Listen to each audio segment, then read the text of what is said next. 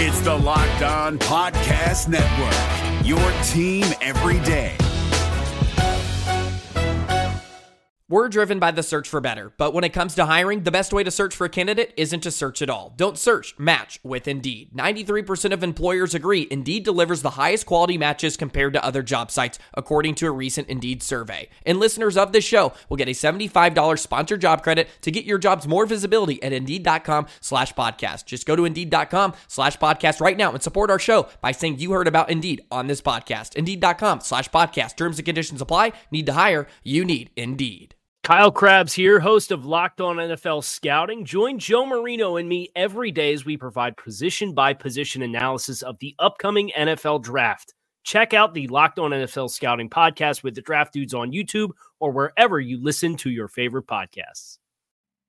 Welcome to the Locked On Titans POSTCAST. I am your host, Tyler Rowland. Titans fans, it is a victory POSTCAST. I'm going to give you guys my instant reaction, my immediate thoughts, my quick takeaways to the Tennessee Titans 34-3 dominant victory over the Miami Dolphins that led to not only a clinch of the AFC South, but the number one seed in the AFC. I'm breaking it all down. Let's get it. You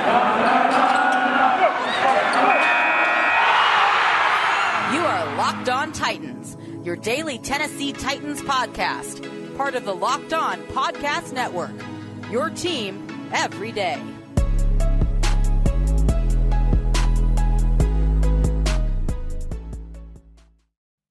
(34-3), the Titans thoroughly dismantle the Dolphins. They look like a fish out of water in Nashville on Sunday. Okay, I'm sorry, I won't make fish puns the entire time, but just super excited about this victory. One thing that comes to mind instantly, and like I said, my raw emotions in the postcast after the game, thinking about it immediately, when the Titans do good things, it always seems to be a struggle. It always seems to be unnecessary drama sometimes. And we've seen that this season. They've lost to the Jets, the Texans, that comeback loss against the Steelers. The Titans don't always make it a pleasurable viewing experience, even when good things happen and good seasons are happening. But not this weekend, not this time, man. And since the beginning of the year, it just felt like this is a different Tennessee Titans team.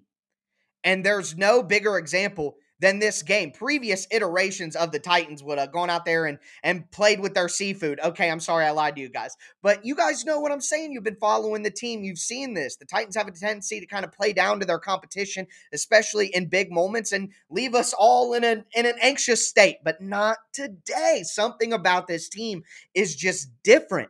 And they just thoroughly dismantled the Dolphins all the way through. 17-3 at halftime, 34-3 at the end of the game. I predicted 20-9 as the score because I figured that it would be a double-digit win. The Dolphins' offense is not good. Tua is not good. I mean, he's not awful. He's not in the fourth or fifth bottom tiers of quarterbacks, but he's probably in the middle of the third tier. I put Ryan Tannehill in the second tier just so we're all on the same page here. So Tua's not a great quarterback. They don't have a good offensive line. It was so rainy in Nashville. The field was a mess in this game. So a speed guy like Waddle isn't going to be able to dominate, even though Waddle did have a good game in the one big play the Dolphins were able to get. Of course, it was him. He's a talented guy. They're going to get something. Miami is a good team. They're not terrible, but we all knew the quarterbacks that they played during that 7-game winning streak that there was a bit of fraudulence there with maybe their overall record not necessarily showing exactly who they were. And the Titans proved that as well. So the Titans made a statement about themselves, but they also kind of brought the Dolphins back to reality and rubbed the magic off of that team for the rest of the season. But talking about this game, it just starts with the defense, really. I mean, it was a punt fest to start, if we're honest. The first 4 drives of the game, first 5 drives of the game were all punts. The defense is just going back and forth, and here's the yardage. The Dolphins got 30 yards on that first drive that they had. They had 2 good opening plays that got them a good chunk of yards, but after that, the Titans had 0 yards on their first drive. Then the Dolphins had 1 yard on their next drive. The Titans had 6 yards on their next drive. Then the Dolphins followed that up with a 1-yard drive and another punt. So 5 straight punts in a row. But then the Titans offense, who, if you looked at it, 2 really good defenses in this game.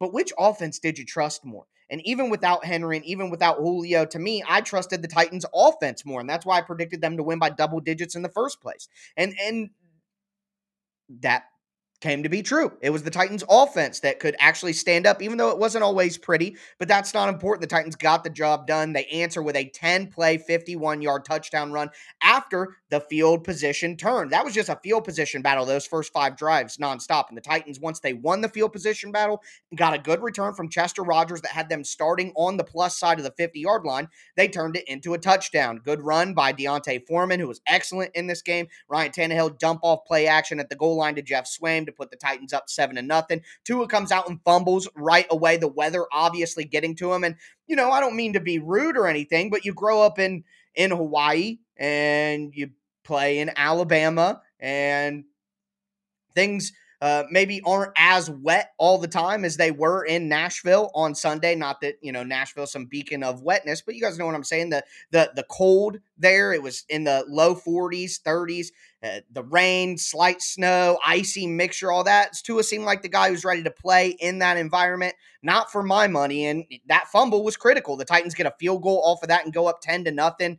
Miami does respond with a field goal, but then an answer. In baseball, they call it a shutdown inning. You want to take timely runs off the board, shut people down. So the Titans answer the Dolphins field goal with their own touchdown, 21-yard run, Deontay Foreman to score, and that puts the Titans up 17-3 and then come right out, and the Titans are able to force a punt before halftime on Miami, a shutdown inning for the defense. The Titans score, and if Miami scores a touchdown there, 17-10 at halftime doesn't feel the same. So just a big moment for the Titans defense and the offense after the Dolphins score their first point to answer with a touchdown and then a punt. End the half, the Titans are up 17-3, come out. The Titans punt, but 42 yards on the drive, so they flip the field position. It leads to a missed field goal for the Dolphins, a punt for the Titans, then a turnover on downs on 4th for the Dolphins. The Titans turn that into a touchdown, and Ryan Tannehill, a great pass to Anthony Ferkser in the back of the end zone. Miami turns it over again. Titans field goal, the interception, another Titans touchdown late in the game to Hilliard to really ice things off. So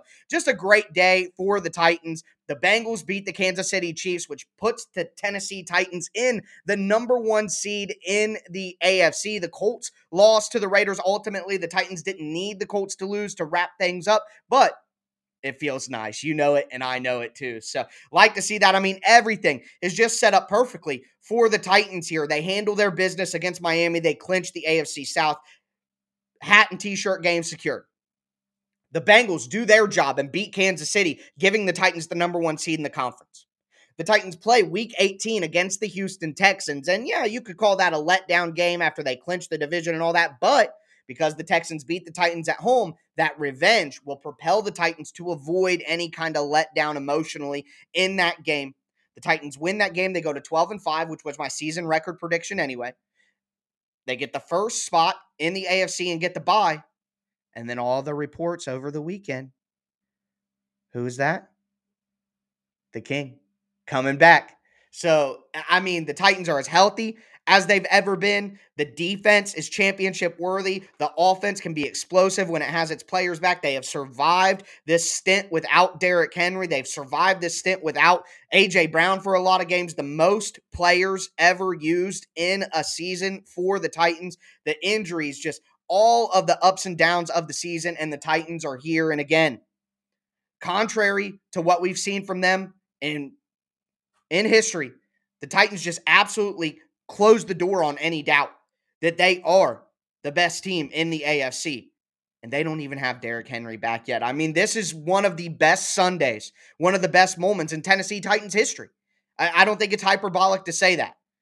Back-to-back division championships, potentially the bye and the number 1 seed in the AFC with all the injuries and all the adversity, which brings me to my final point of the postcast. And remember, I'm going to be breaking down the entire game, going way more in depth with the things I saw schematically, the keys to victory, individual player performances in my full-length episode that will be out on the channel on Monday morning at 9 a.m. But the point is, Mike Vrabel is the coach of the year. No question about it. No question about it. There's absolutely no doubt in my mind. There should be no contender now. There should be no contender. Everybody said this team was dead without Derrick Henry. And Mike Vrabel has led them to potentially the number 1 seed in the AFC. Mike Vrabel is the coach of the year. The Tennessee Titans are currently the number 1 seed in the AFC. The Tennessee Titans are the AFC South champions. What an incredible day of football and an incredible Sunday for us all. Again, make sure you check out my full-length podcast coming out at 9 a.m. on the YouTube channel and whatever podcast platform you use on Monday morning. Thank you all. That's going to do it for me. As always, I am your host, Tyler Rowland, and this was a Locked On Titans postcast.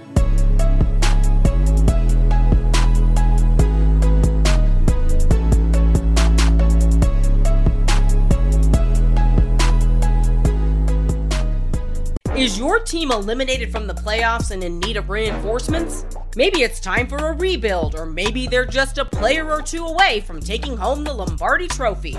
Either way, join Keith Sanchez and Damian Parson for Mock Draft Monday on the Locked On NFL Draft Podcast. They'll tell you which college football stars your team will be taking in the 2024 NFL Draft.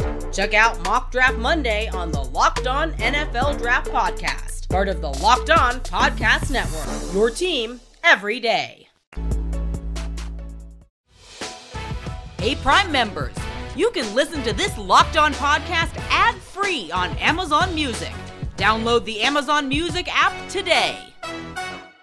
Is your team eliminated from the playoffs and in need of reinforcements? Maybe it's time for a rebuild, or maybe they're just a player or two away from taking home the Lombardi Trophy.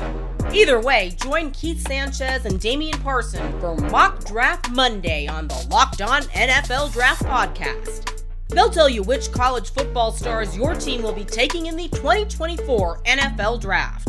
Check out Mock Draft Monday on the Locked On NFL Draft Podcast, part of the Locked On Podcast Network, your team every day.